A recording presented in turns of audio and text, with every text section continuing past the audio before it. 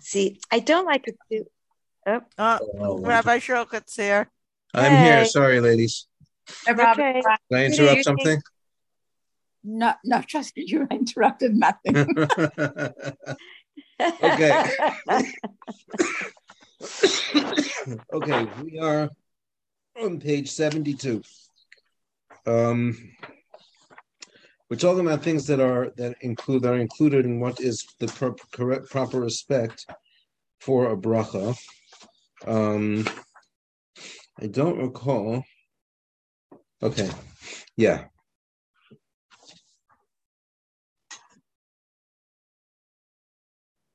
Okay, so the top of page 72, we're to the first thing that we spoke about, just a quick review of one point was last week we spoke about refraining from any activity.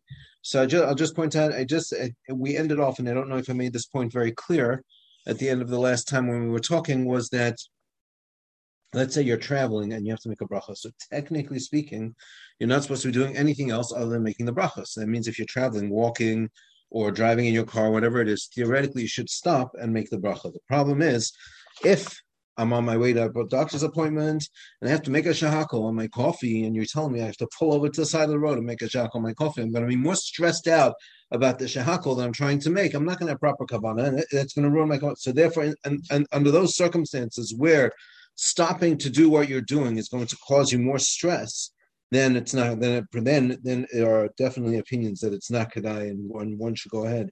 And the bracha is certainly valid. It's again, it's all a question of trying to be as respectful and as focused as we can at the time we're making a bracha. This next one, ladies, is very much applicable to you, and you'll see in a moment why I'm saying that. The next idea is that a person should make sure there's nothing in their mouth. That's not what I was referring to, right? So if a person's chewing gum or something like that, and you just push the gum to the side of your mouth, it's not respectful. No, if you would be standing in front of a king, you'd be standing in front of the president. You wouldn't be choosing. I mean, how many of the ladies on this call, and many of you are teachers, right? You don't appreciate when a student's chewing gum and talking to you at the same time. It's not respectful. So when a person wants to make a bracha, the pasuk in Tehillim says, "Yemale pi tehilasecha." My mouth shall be filled with your praises. So that means that when I'm saying a bracha, I should be doing nothing else other than focusing on that bracha. Here's his example, Rabbi Forst's example over here. I think is very interesting that you might find this interesting. Again, I'm not. Let's go through it. Let's see what he says, and we'll maybe if someone wants to chime in on and how they feel about this. But he says women oftentimes place their rings in their mouths when they're washing before eating. Right? You need to wash. You don't want to put your ring down. You don't want to forget it, so you put it between your lips. Right? So you hold on to your okay. And the ladies here, it's like they've never had this. But okay. So even though it's convenient to hold your rings in this way for the few moments while you're washing, because you don't want to put it down on the dirty sink or whatever it is, somewhere where you're not in your house. I'm sure your house is all spotless, but you're in somebody else's house and you don't like the way it looks, so you just put the ring between your lips and you wash. So and then you're drying your hands. You need to make a bracha and you need to make an almond yadayim. So he says that would again be improper for the same idea, the same reason. In other words, the fact that you have something in your mouth now you have to mumble and etc. It's just not properly respectful. So you can close the door if you want, Mrs. Williams, if it's distracting. That's the goal here is again it's a show of respect. The next idea, and this applies to men and to women. We'll talk a little bit. We'll digress slightly into some of the halachos of wearing a yarmulke, but covering one's head while reciting a bracha. So a man, as you know, is supposed to cover his head. It's prohibited for a man to recite a bracha while his head is uncovered, and is similarly prohibited to pronounce the name of Hashem or to study Torah without a head covering. So to take your hand and cover your head with your hand is inadequate for this purpose. In other words, your body is considered, your head is an extension, your hand is an extension, it's the same body. So you haven't really covered it with something that's separate. You have to, that's why you'll see people, holding their sleeve or something else like that over their head. because that's not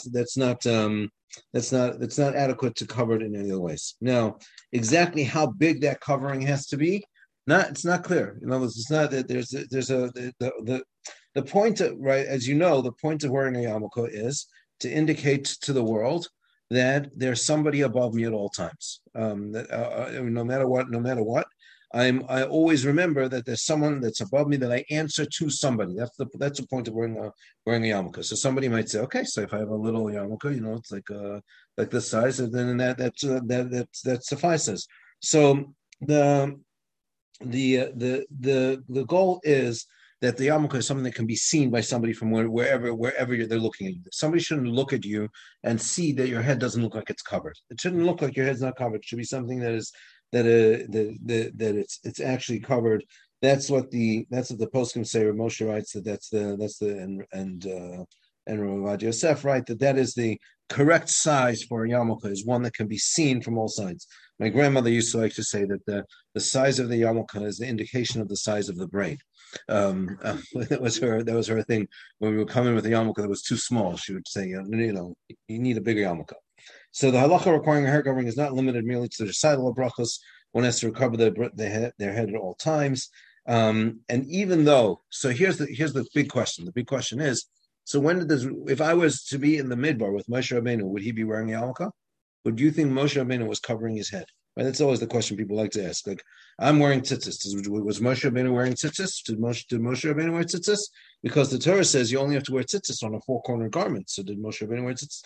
A yarmulke, the Gemara says that there were only certain people that had a custom that they put on a yarmulke to indicate a certain Yiras Shamayim. So maybe Moshe Rabbeinu wore it. What about the rest of Klal Yisrael? In the Midbar, all of the people who stood at Har Sinai, did they wear yarmulkes? The truth of the matter is, unlikely. They probably did not. So admittedly, he writes, in the time of the Gemara, the wearing of a head yarmulke was optional and fell within the category of what we call a midas chasidus. It's like it's going above and beyond the letter of the law. It's doing something a little bit extra.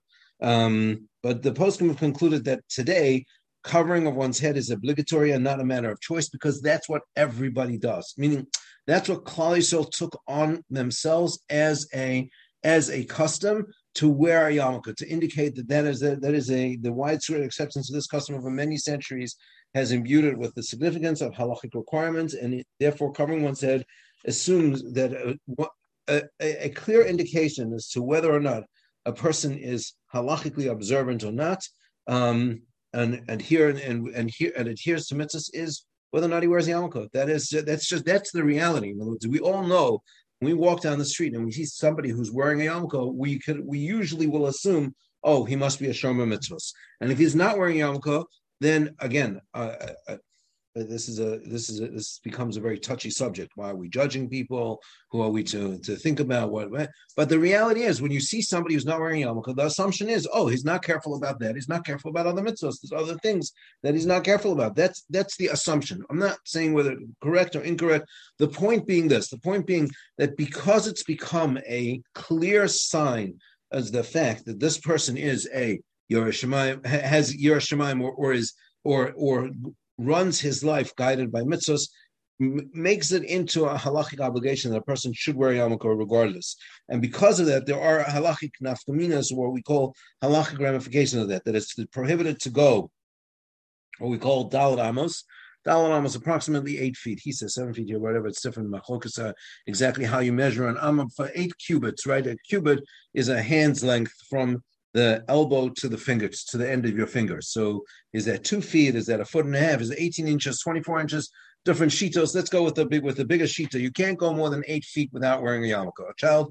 A person should not walk more than 8 feet wearing a yarmulke, nor should a person sit around in their house without covering their head.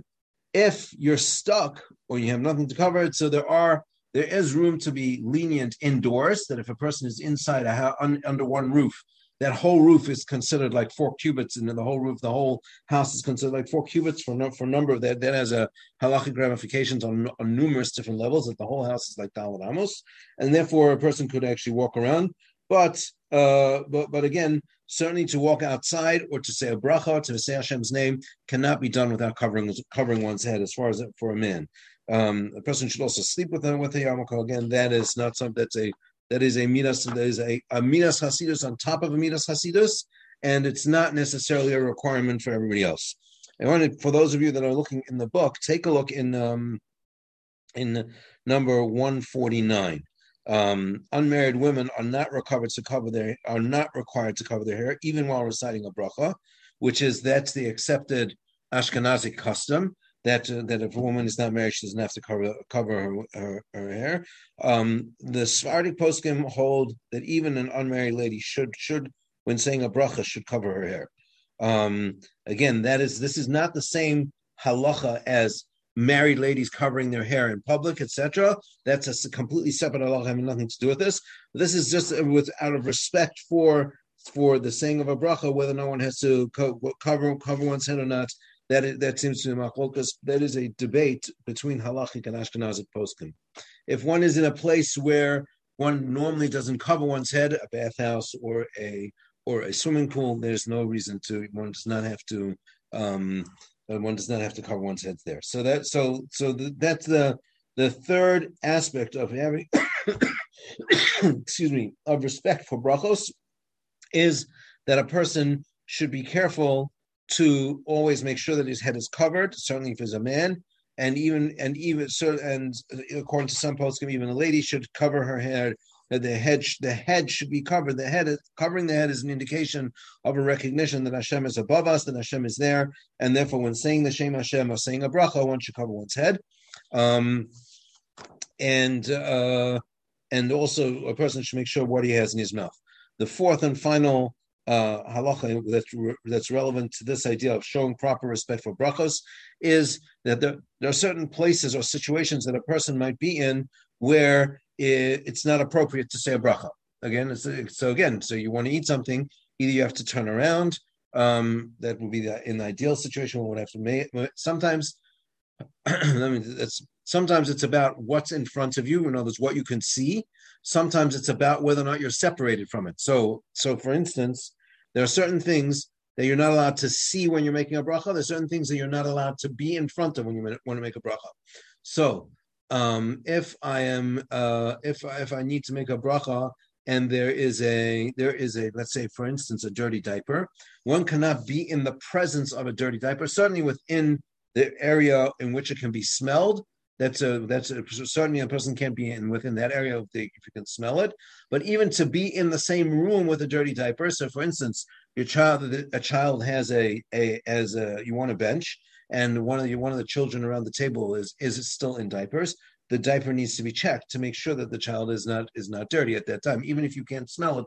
Being in the presence of the dirty diaper is a problem. However, if you can see it, but you're separated from it. So, for instance, if it's under a transparent container or it's behind a glass door, then it's not a problem. If you put the child behind the glass door, that's also not a problem. Because you have a playroom that has a door with a glassed-in door that you can see through, so you're able to watch the child playing, and you're in the next room. If you close that door, even though you can still see the child, and even if you can see that the child's actually dirty, it doesn't matter. That would not be a problem to make a bracha. There are other things that the issue is not so much that being in their presence, but it's being able to see it. So, for instance, if a person is not properly clothed, right? So a person is not properly clothed, so that's something that you're not allowed to see. But you could be in the presence of it if you're not looking at it. So if somebody's not properly clothed and I turn my body so that I'm not looking at them, so then I can still make a bracha, despite the fact that we're still in the same proximity, right? Which is not the same thing as the diaper. Okay, so let's just go through this inside. So it is forbidden to recite a bracha while facing an inadequately clad male or female, or if one is in the presence of filth or a foul odor. Reciting a bracha in these demonstrations demonstrates a gross disrespect for the bracha. Since these laws are quite extensive and relate to all tefillos, all prayers, not merely brachas, they're not dealt with in this work, but the following are the major guidelines. Number one, one may not recite a bracha while facing a male 9 years of age or older whose private parts are exposed. The same holds true for a female 3 years of age or older. However, there are more parts of the female that must be covered. The torso must be covered from the neck down, the arms from the elbows up, and the legs from the knees up. there's a difference of opinion as to whether the requirement of covered arms and legs begins at age 3 or perhaps a little older. Okay, that's a subject for debate, and that's a much more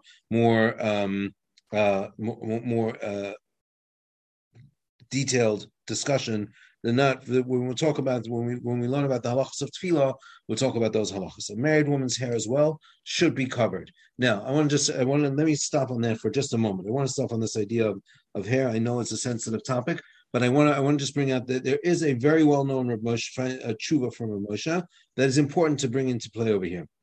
It is true that the halacha requires that a married lady cover her hair, right? That a married lady cover her hair. However, Rav Moshe writes that which, when something becomes so common that it is not done regularly, which was certainly the case when Rav Moshe was alive. Rav Moshe died in 1986, so certainly in the 50s, 60s, 70s, 80s. Rav Moshe came here in the 30s, so certainly from the 30s through the mid 70s, married ladies were not covering their hair. In the frum world, the Rosh Hashiva's wives, I'm just telling you that the reality is they can tell you all the stories they want. The reality is it was unusual. It was the very, very small minority of ladies that covered their hair. That was the reality.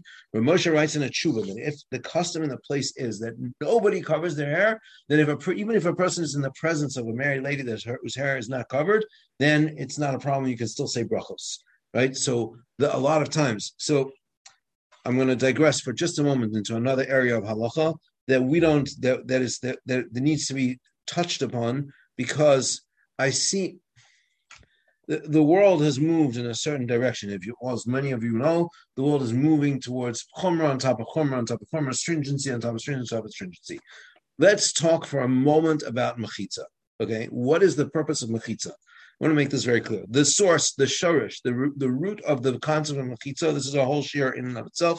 I'm not going to spend all night on this. I just want to touch on it, just so you have a little bit a start into the sugya, into the halachic ramifications of mechitza. The source for mechitza comes from the Beis Hamikdash itself. In the Beis Hamikdash, as you know, there was an Ezras Yisrael and an Ezras Nashim.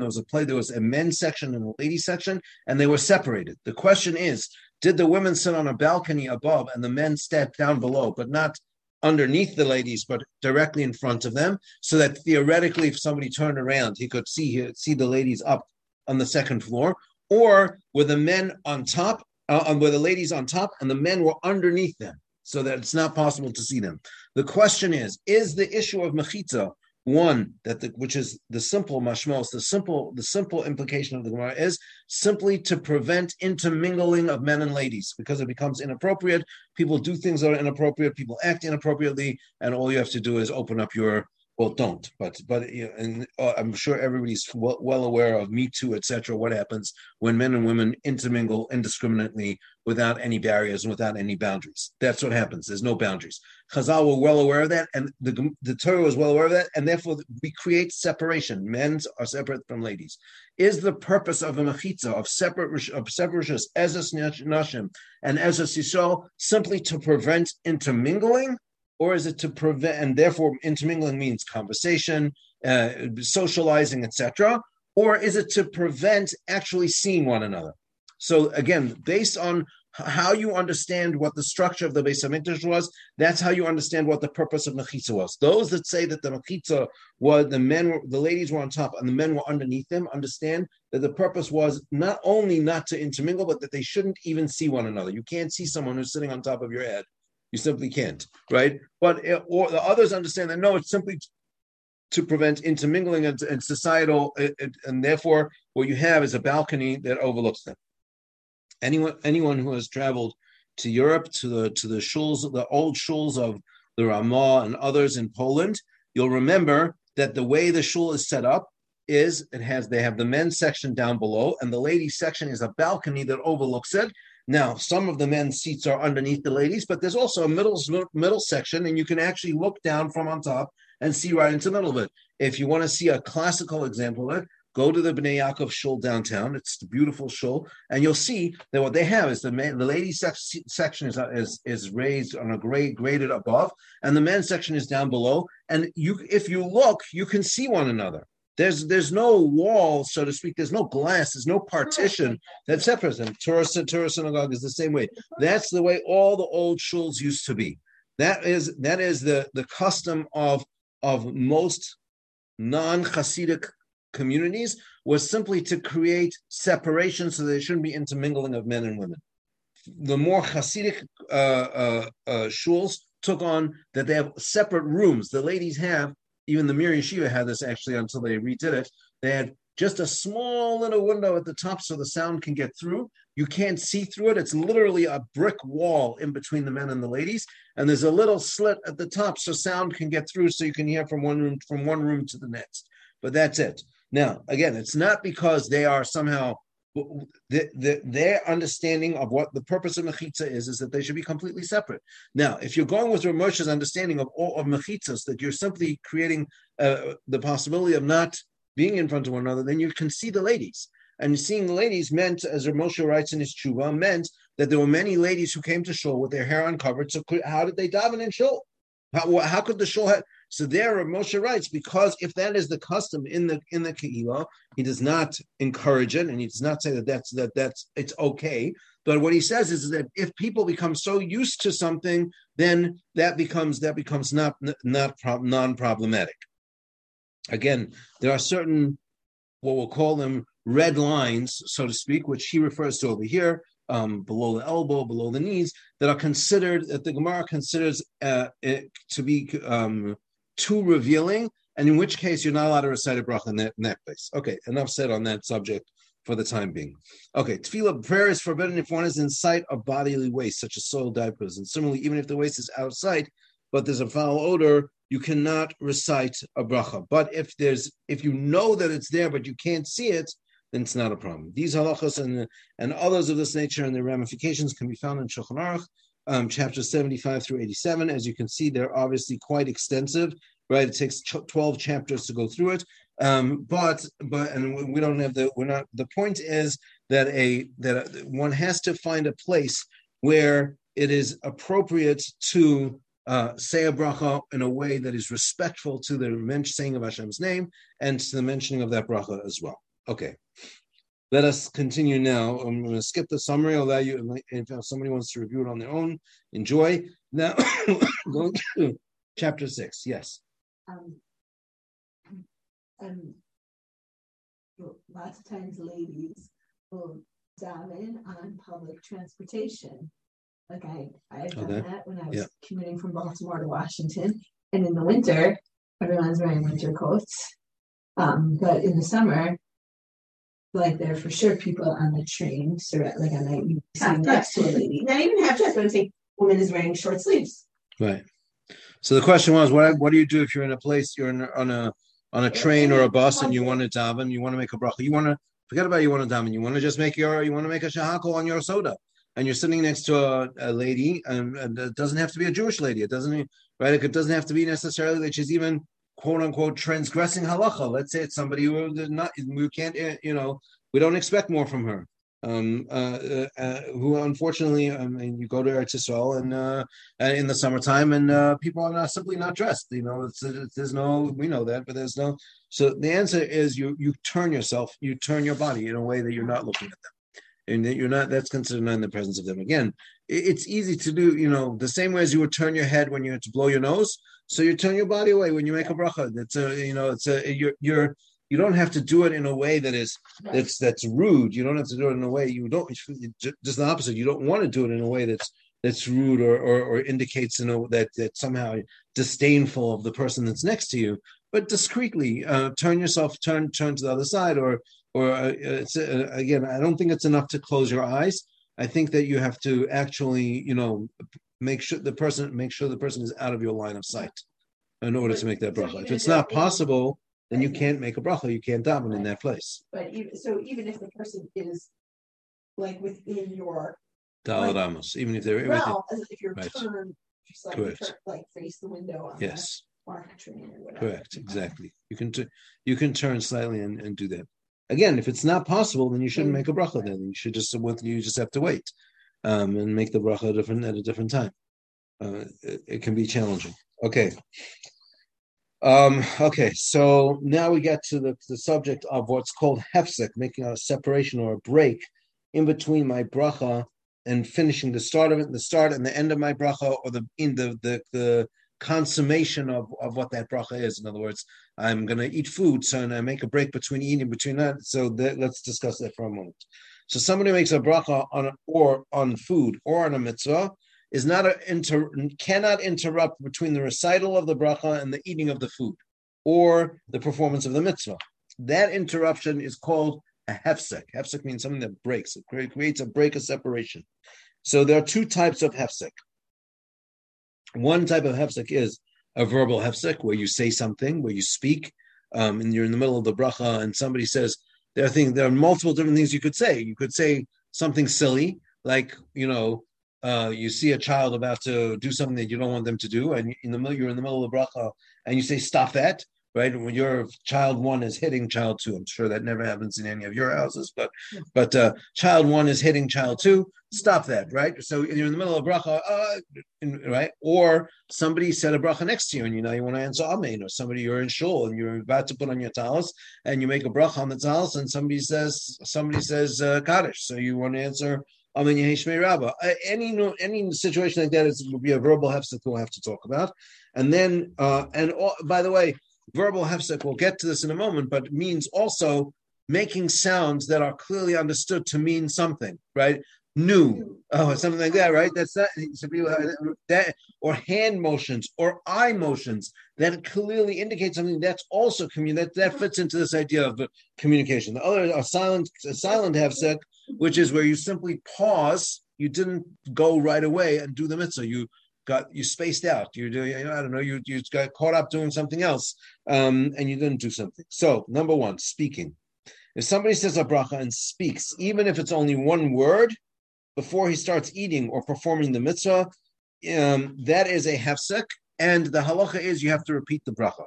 Okay, simply put, if a person says something that has nothing to do with the bracha, we'll talk about the exception to that.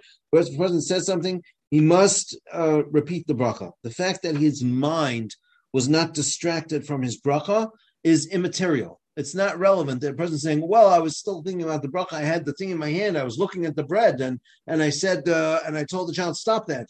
But I didn't, I was still concentrating.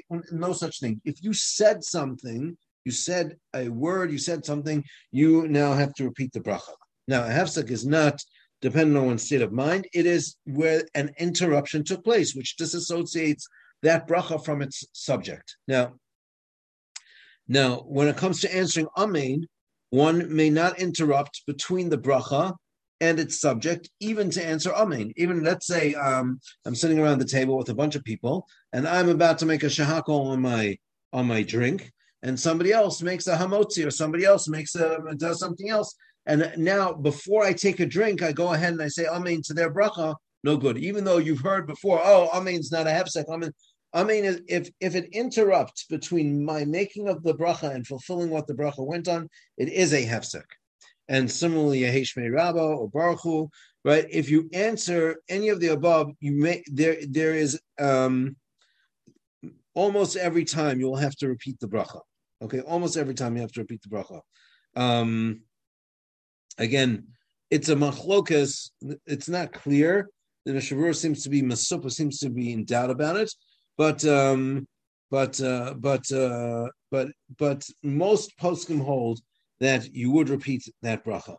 So interjections as well, saying shah or nu, are also communication. And if you're just making those sounds, is also going to be considered a hefsek.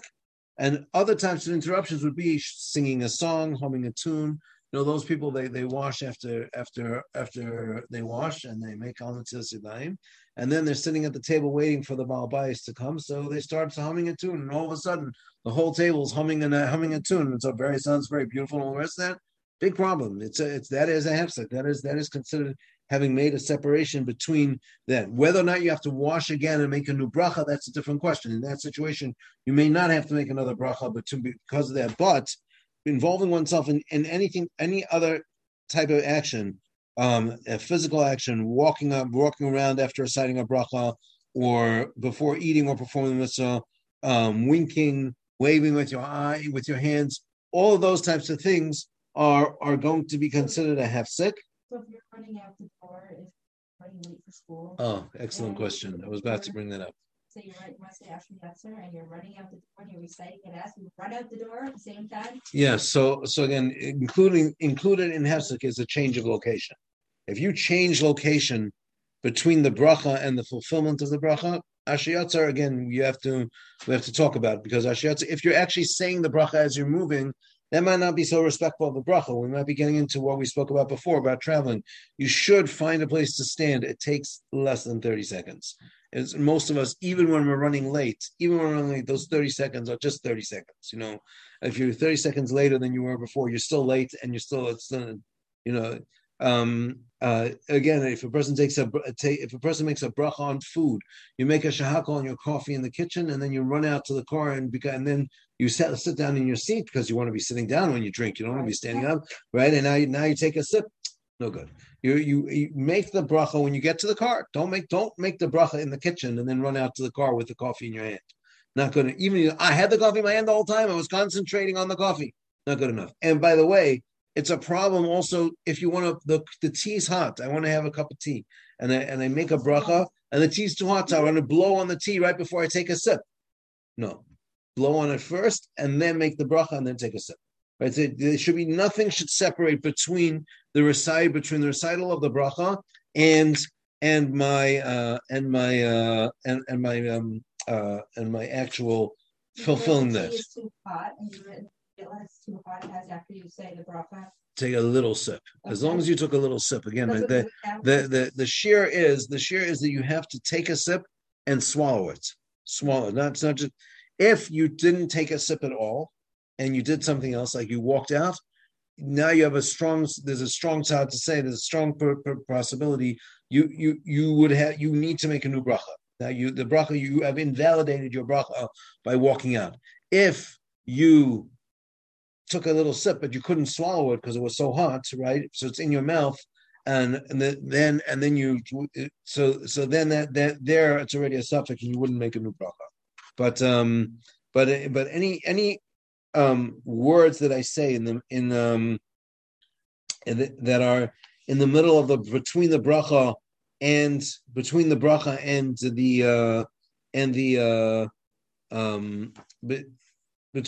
and the fulfillment of either the mitzvah that I'm making the bracha on or the eating of the food is a hefsek, and I have to repeat the bracha. Okay, if you said something or you did something to interrupt, that's going to be a problem. Waving your hand, winking with your eye, indicating to the child to sit down, right? If you're communicating, right, even without words, again, it's not the same thing as we're going to get into in a moment a silent hefsek, which is just that there's space, there's time in between when I made the bracha. Here we're talking about where you did something or you communicated something. That's for sure a hefsek. The bracha needs to be repeated. And not only that, someone who doesn't understand the concept of the bracha, they're talking to you the entire time. Why'd you start making a bracha when they were talking to you? They were talking to me anyhow to make a bracha.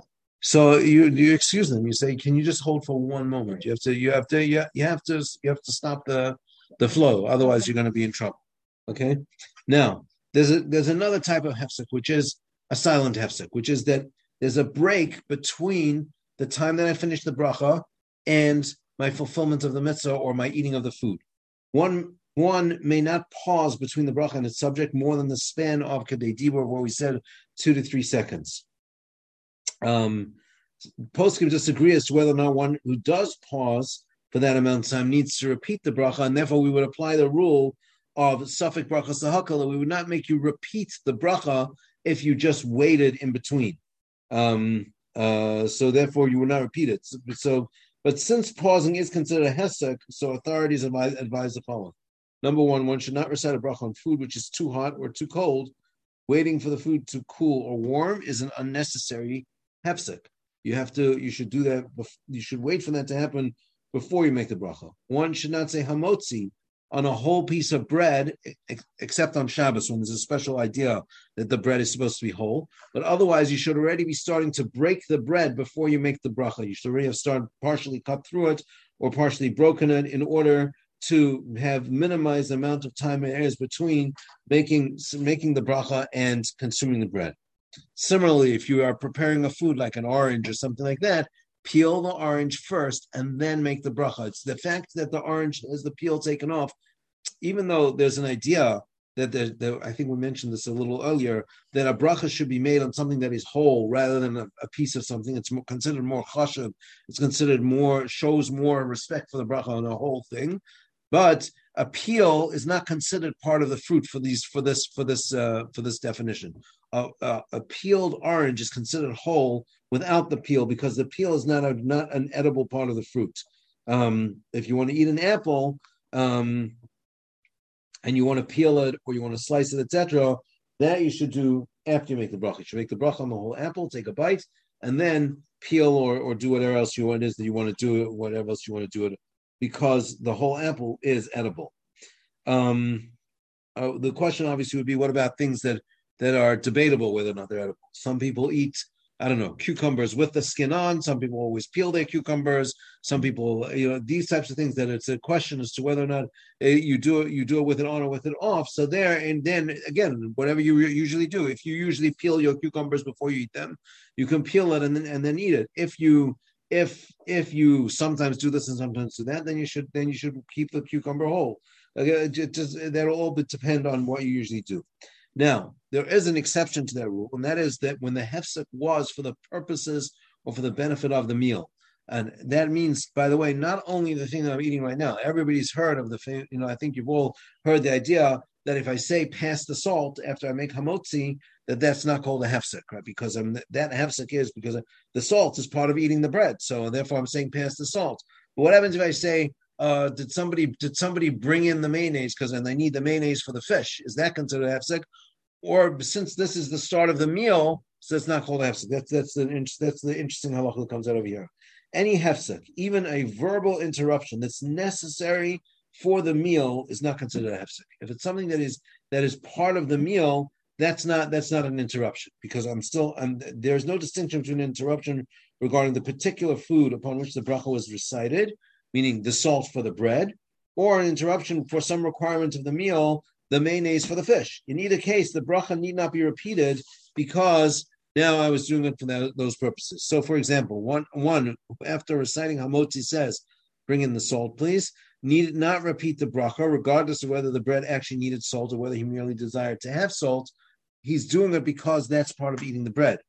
Somebody said a bracha and then realized that he forgot to feed his animals, it's an interesting halacha that I don't know if everybody's familiar with, but the pasuk, based on the pasuk in the Shema, it says, Hashem says, I'll provide food for your animals and I'll provide food for you. So we learn from there that it's an obligation. It is incumbent upon a person who has a responsibility to feed animals, has to feed his animals before he eats himself. By the way, when it comes to drink, it's the other way around.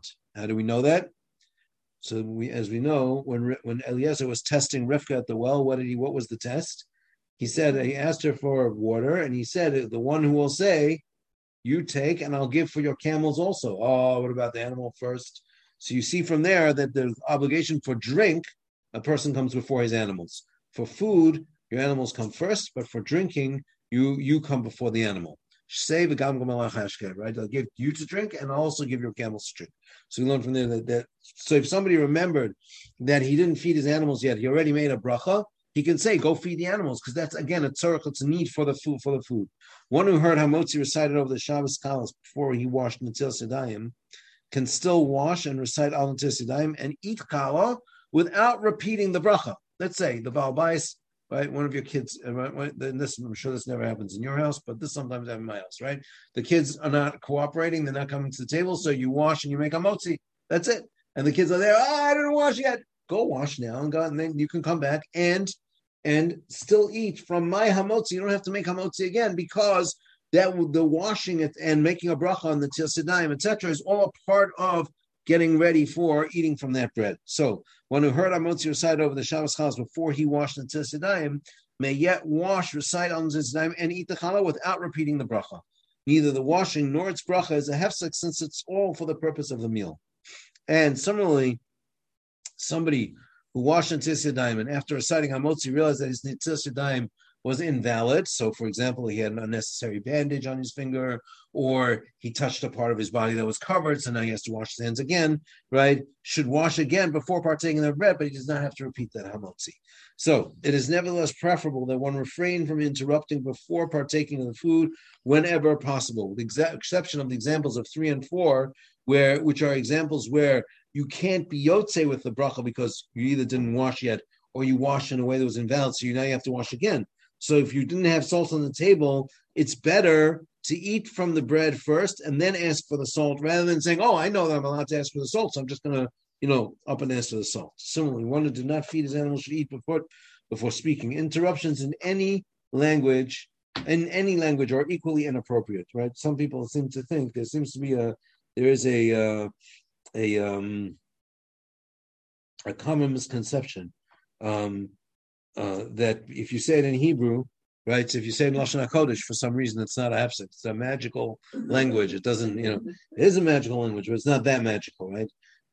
So all these rules that we said above about pertain to a hafsek between the bracha on the food and the commencement of eating. Everything we said, if you made a bracha, if you separated, is talking about you finished the bracha and you didn't yet eat the food. What happens if I interrupted the bracha itself?